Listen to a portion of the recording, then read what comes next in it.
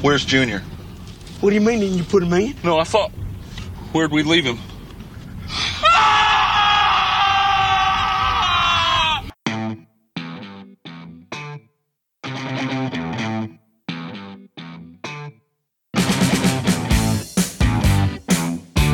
Welcome to the Hollywood in Toto podcast, the right take on entertainment.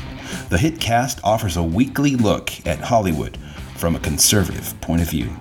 Sick of media bias infecting Hollywood headlines? Tired of stars insulting your views? HiT has your back. Now, here's your host, Christian Toto. Welcome to episode 140 of the Hollywood in Toto podcast, the right take on entertainment. This week we're talking with comedian and inspirational speaker David Deeble. Dave suffered what could have been a career-ending injury a little while back. It only made him stronger and funnier. He's got a very cool story to share. This week I wanted to peel back the curtain on life as a professional movie critic. I know, pretty glamorous, right? There actually are perks to the gig. You get free movies, you get a lot of free movies.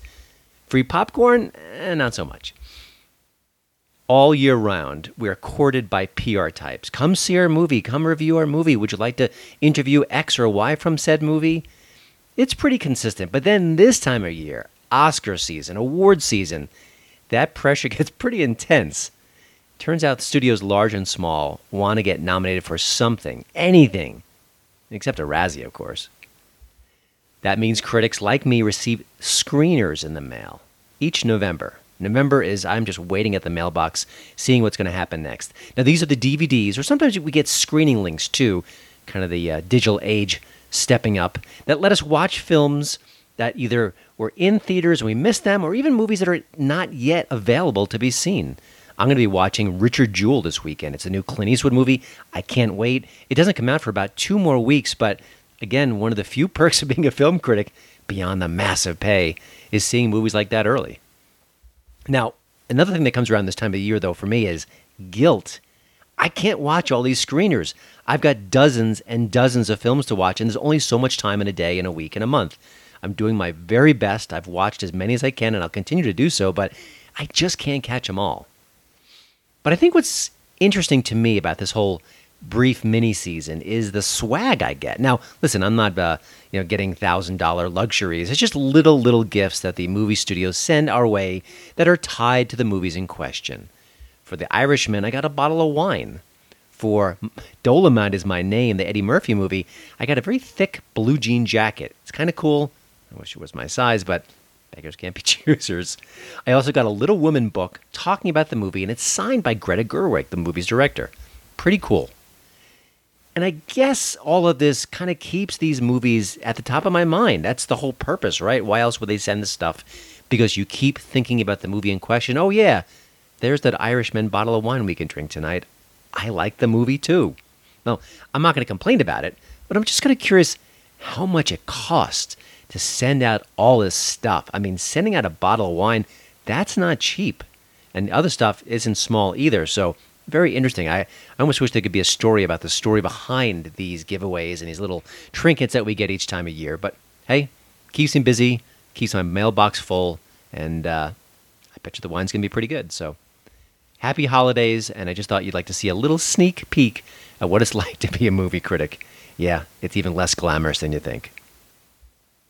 The Medicare annual election period deadline is coming soon. I'm Meredith Vieira, here with examples of people who found the key to the right coverage at myhealthpolicy.com. Meet Larry. He likes doing things online. I took my time and found the best Medicare Advantage plan for me at myhealthpolicy.com. Next is Mary. When she wanted answers, she picked up the phone. I wanted a local perspective on plans, so I called myhealthpolicy.com. And finally, Michael.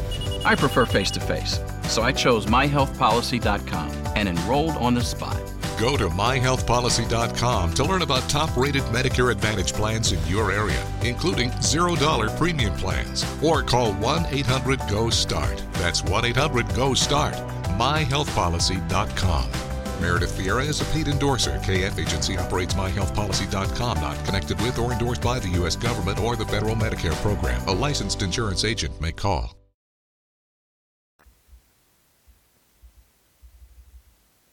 And now here's the hit tweet of the week.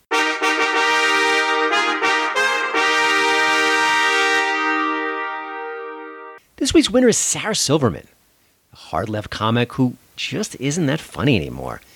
It's a prime example of living life in an ideological bubble. Check this out. This week she railed against a government plan that was designed to corral illegal immigrants. It featured a fake university that drew illegals out and let the government do the rest. You know, its job protecting the borders. Here's her tweet. "This is disgusting. Our government is doing this. This makes me want to punch." Left unsaid in Sarah Silverman's tweet, the program began under the Obama administration. Oh. You're listening to my daddy's podcast. He makes us go to bed early if we don't watch Avengers Infinity War with him. Again. My hit tip of the week is Crashing. Phoebe Waller-Bridge became a superstar after her series Fleabag caught serious pop culture fire.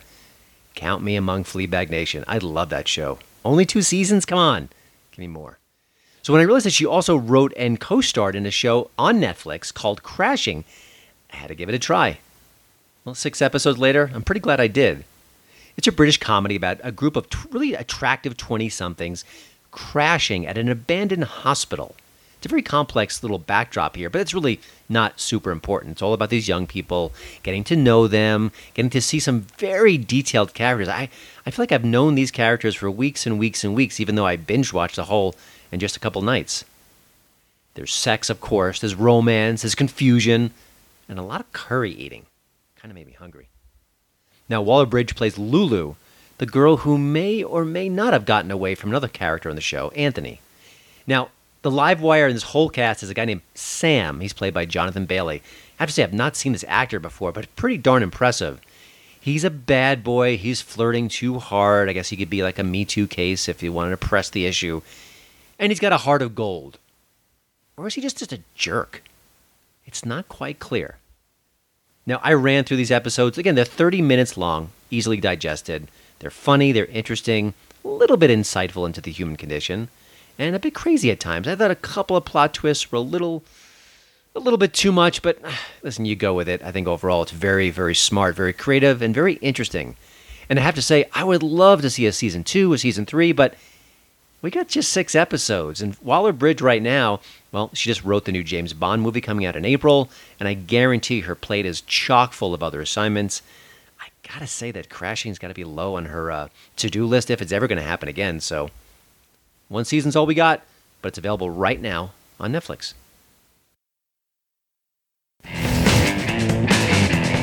You're listening to the Hollywood in Toto podcast, the right take on entertainment.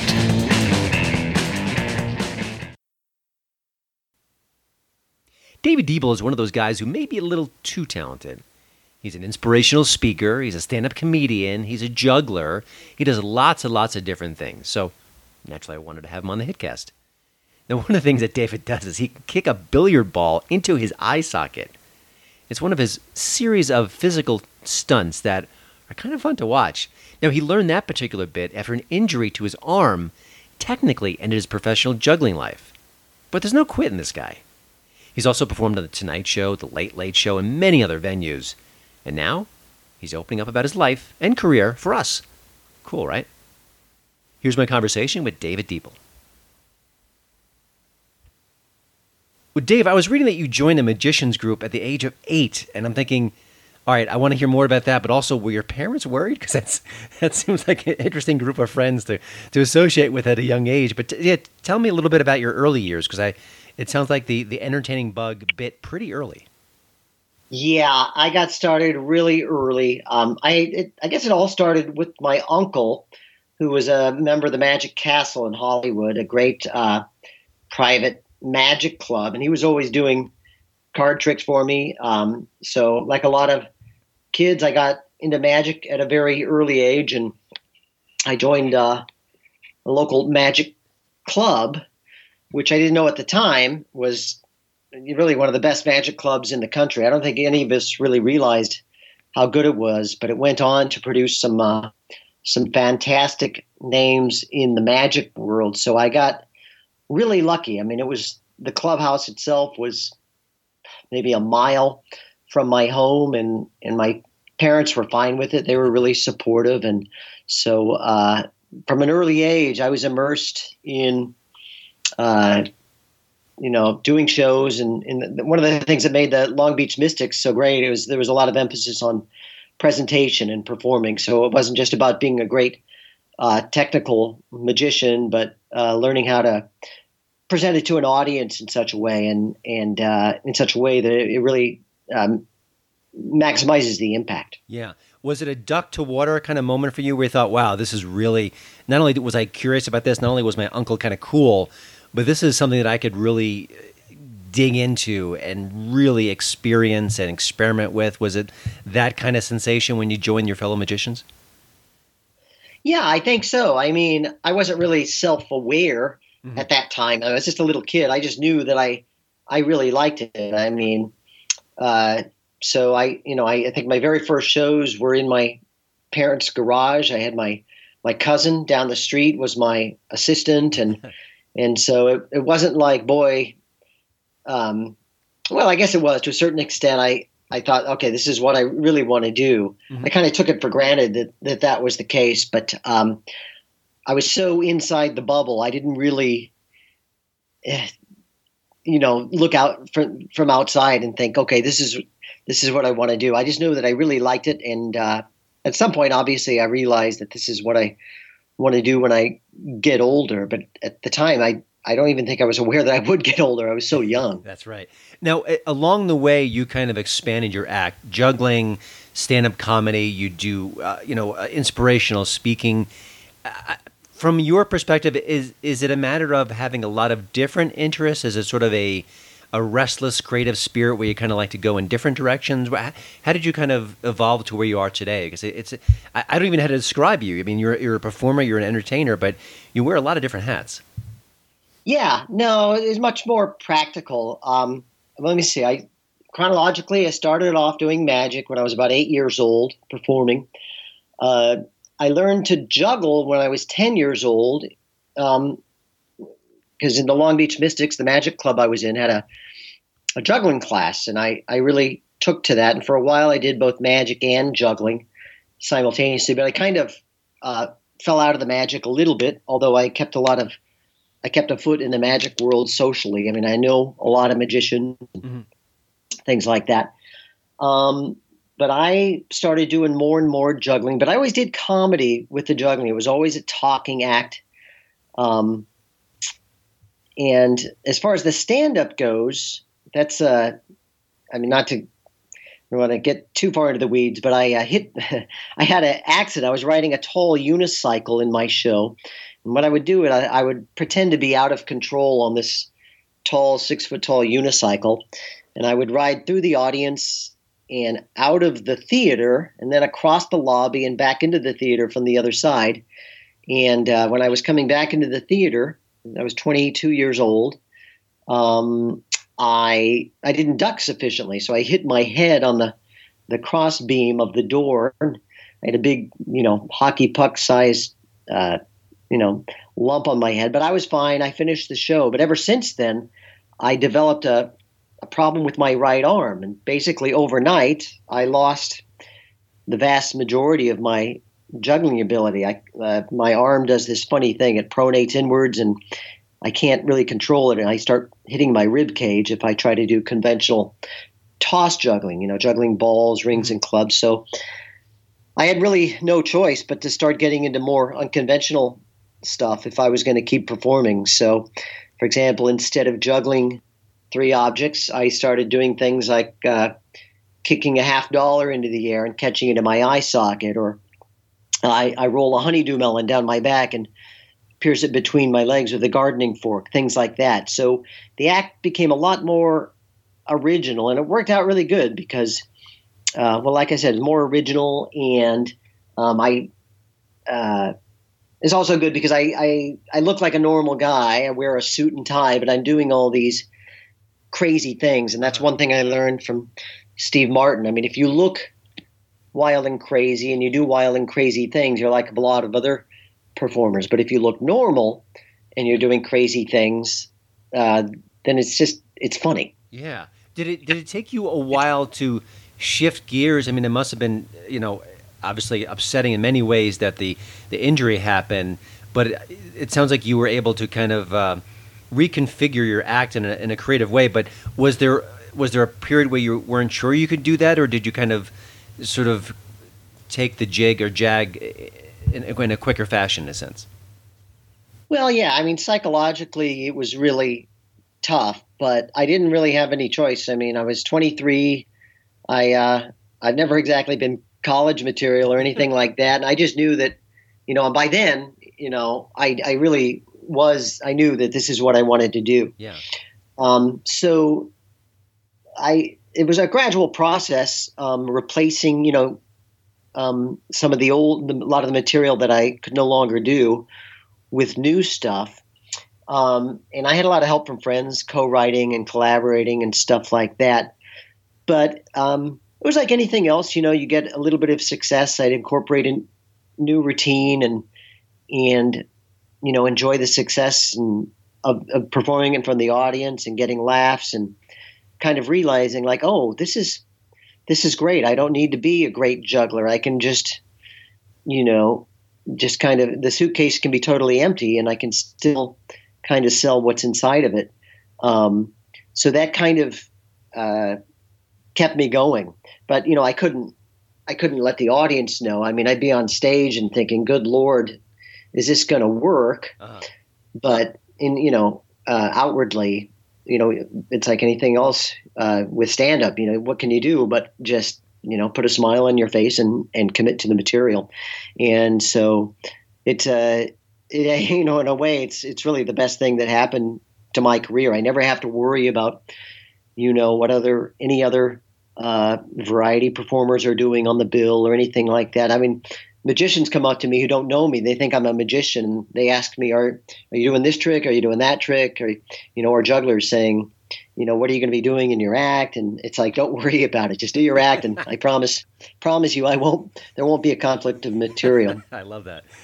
It sounds like, listen, a lot of entertainers go out there to make people laugh. It's sort of the boilerplate for any kind of stand-up. But it sounds like you had that let's put on a show Mickey Rooney angle from a long time ago. Did that kind of bite you young where you thought, I just want to make people, take them away from their day-to-day doldrums? And it sounds like that might be the through line of your career.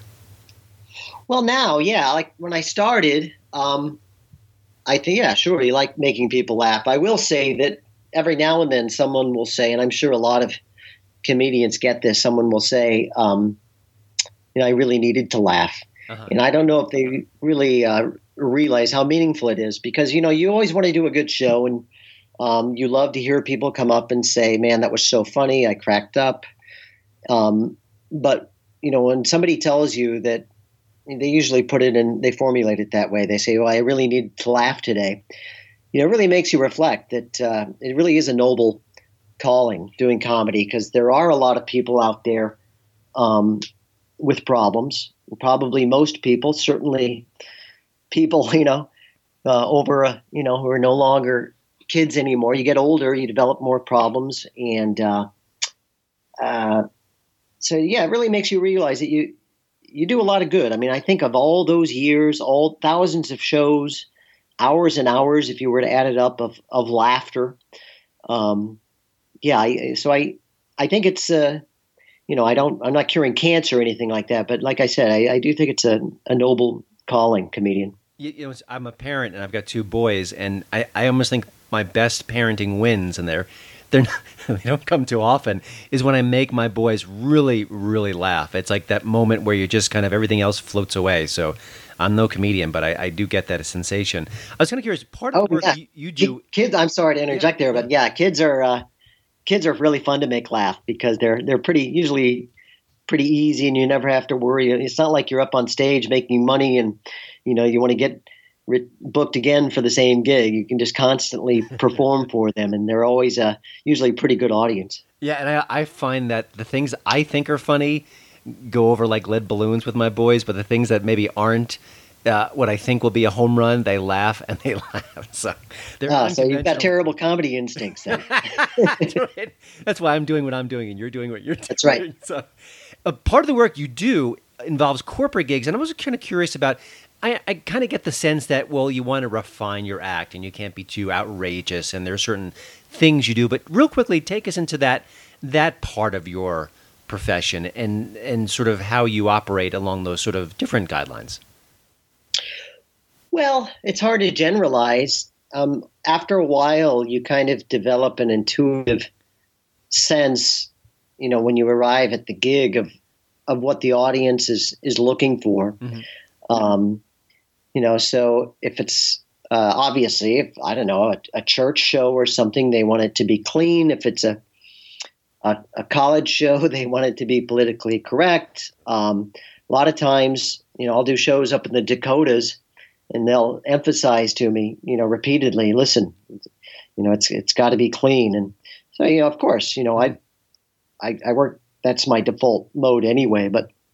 And then after the show, they'll be telling me some of the dirtiest jokes I've ever heard in my life. So they don't mind, anything off stage. Yeah. But, obviously they represent, if they're the ones who hired me, they want it to be clean. So you work clean.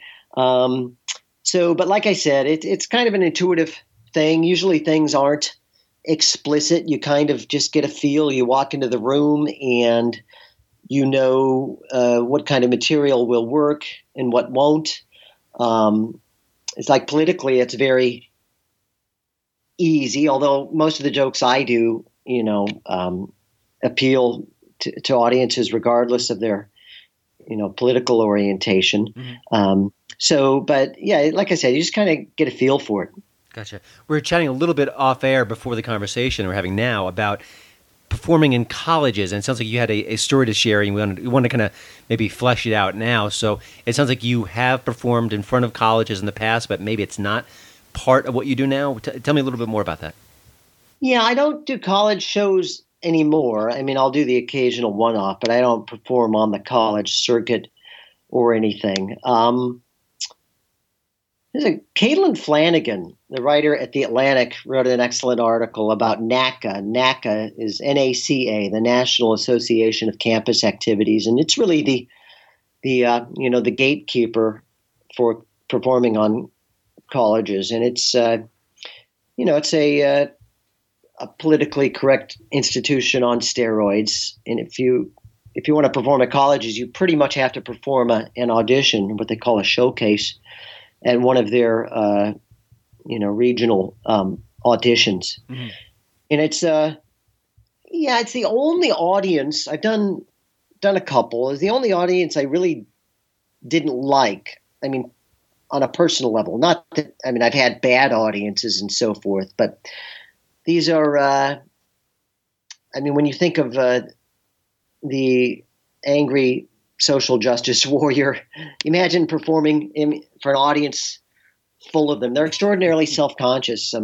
For example, I would do a joke and like one woman would just blurt out laughing, and then there would be silence, and she'd immediately snap up. So it's like no one wants to be the first person to laugh, which is about, the worst kind of audience. It's like having, some corporate gigs can be like that when the CEO's in the room. Everybody wants to look to the CEO first to see if it's okay to laugh. And so college circuit tends to produce a certain kind of emasculated comedian, totally non-controversial. Many of them call themselves, it's not poet, it's word artists or something. I don't know. But and they usually have some sob story to tell. Either I remember one comedian whose act was about overcoming shyness and so forth. What it isn't is just a bunch of great men and women telling really funny jokes. Which sounds like it's the job requirement, but maybe I'm old-fashioned. Also, it's funny. I learned about you and your routine through a website called powerlineblog.com. I've been reading it for years. It's a great site. It's right of center. It's a conservative website, and they kind of dabble in politics and culture and entertainment. And it sounds like you kind of lean to the right, generally speaking, but I'm guessing it's not a key point of your act, but you kind of sprinkle in some political moments when it is appropriate, and how do you do that? Well, yeah, to me, I mean, the job is to make the audience laugh. So I suppose I would do different material if the only audience I performed for were, your crazy right-wing uncle. But, my audiences are mixed. They're a bit of everyone. So any joke that I do has to appeal to anyone regardless of their politics. So, for example, I do a joke about I lived in San Francisco for a year. I was not only president of the Bay Area Republicans Club, but I was also the member. So that's the joke. And, that's one that audiences laugh at, whether I'm performing in, Kansas or Mill Valley, California, because the joke isn't slamming progressives. It's just a joke about being a conservative in the Bay Area. Or I talk about being married. I got married old school to a woman.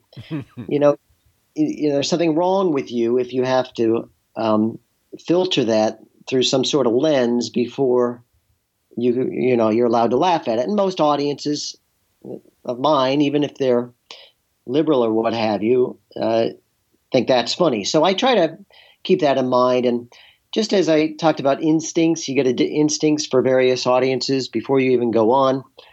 You kind of get an instinct for what kind of political material will work. Now, there are some jokes that maybe I tilt my hand a little bit. Lately, I've been doing one about we have two daughters and a son. And, of course, I remember when you had to wait until your kids were born to learn their gender. Nowadays, of course, you have to wait until they're 18.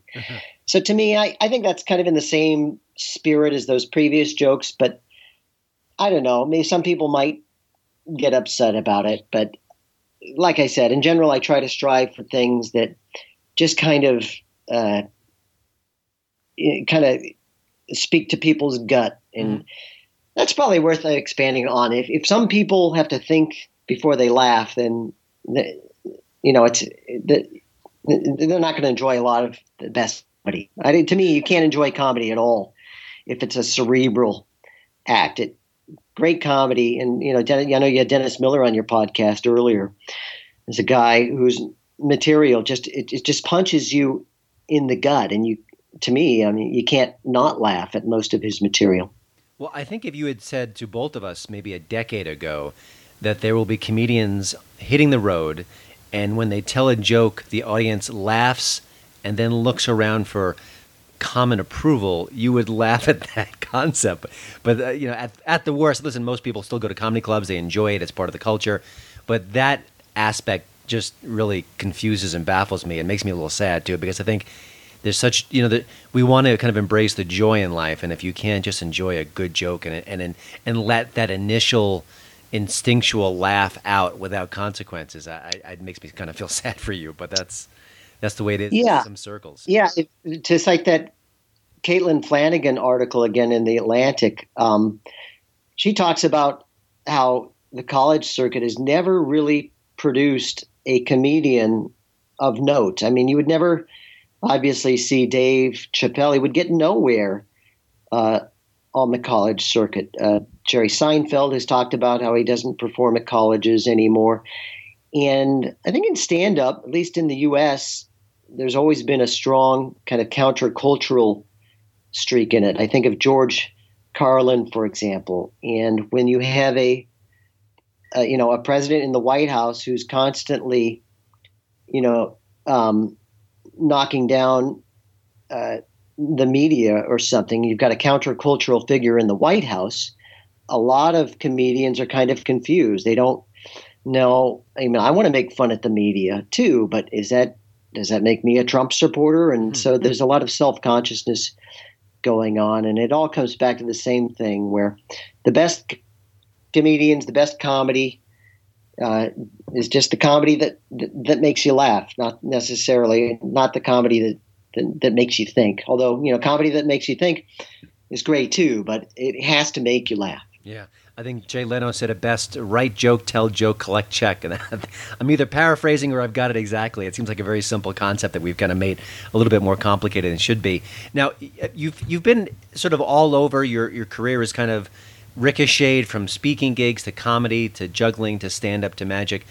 I was kind of curious. You see show business from a lens that we don't see. Is it different than most people would imagine? Is it darker? Is it lighter? Is it? How would you kind of describe your experiences? You've been on the Tonight Show. What is showbiz like for someone who just reads about it in the papers and online? And what is it like for someone who's in it? Yeah. What do you see? Is it darker? Is it lighter? Is it more generous than people expect? Is it more cutthroat? Is it more everyone's helping each other? I mean, it's kind of a vague question, but I just thought you just have a very unique perspective. I understand. Well, it's very much an office job. I mean, during the day, there's emails to send and there's, prospective clients to try to connect with and things like that. So a lot of it's just pretty, prosaic work like that. I've avoided problems like drug abuse or what have you. So a lot of it is just kind of, booking, filling up your calendar with dates. The shows themselves to me are just fun. I've never become jaded. I mean, when I was starting doing stand-up, I was living in Denver, actually, where you are, and I would go to open mic nights a couple times a week, wherever I could find a cafe or what have you that had an open mic night. And I always had a couple of props in my pocket because if I got nervous during this stand-up and wanted to bail, I could always kind of segue into my variety act. Uh-huh. But that way I developed my stand-up, and I enjoy performing, whether it's for, six people or 600. I've never grown tired of it.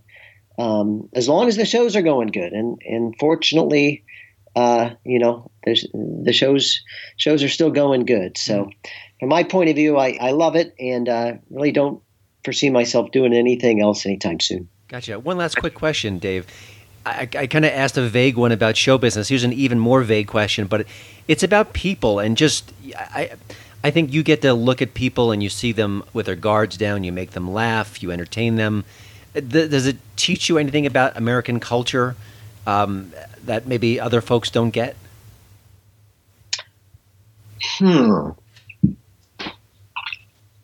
Which is kind of like Barbara Walters. If you were a tree, what kind of tree you would be? Well, yeah, it is. I mean, because I have performed for a handful of non-American audiences. I've done some shows in Germany and Holland for, English language shows, needless to say. Well, yeah, I think so. One of the things about the U.S. that's so unique is that it's so unique in so many different ways. I mean, just the scale of, it's a totally singular country. And I don't know that, maybe with the exception of England, of a country that loves to laugh quite as much as Americans do. Now, of course, British humor is famously different than American humor, but and maybe it's a Jewish thing. I mean, we're a famously, Jew-friendly country, the United States, but Americans seem to treat comedy as if it's sort of an essential thing. It's a fact of life, and it's a happy fact of life. And so it's sort of like there will never be a shortage of suppliers of comedy in America, because there will never be a shortage of demand for comedy in America. And, I'm saying this as someone married to a German and has spent a lot of time in Germany. I'm, in fact, in Germany this very moment. So I kind of know what it's like to perform in other countries. And I think one of the unique things about American audiences is that they know the format, they love stand-up, and as long as you do great material, they're on your side. Excellent. I like that. Another part of the great American tradition, but I'm glad you gave that perspective. Well, thank you, Dave, for joining the HiTcast. You can go to daviddeeble.com for all the info you need about Dave and his act and where he might be next.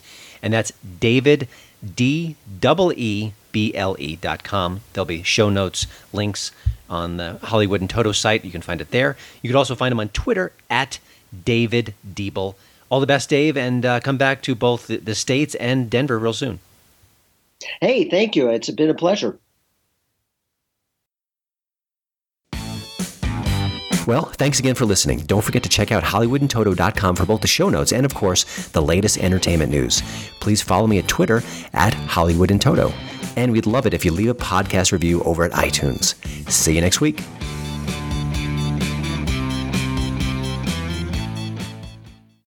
The Medicare annual election period deadline is coming soon. I'm Meredith Vieira, here with examples of people who found the key to the right coverage at myhealthpolicy.com. Meet Larry. He likes doing things online. I took my time and found the best Medicare Advantage plan for me at myhealthpolicy.com.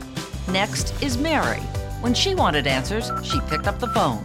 I wanted a local perspective on plan, so I called myhealthpolicy.com. And finally, Michael.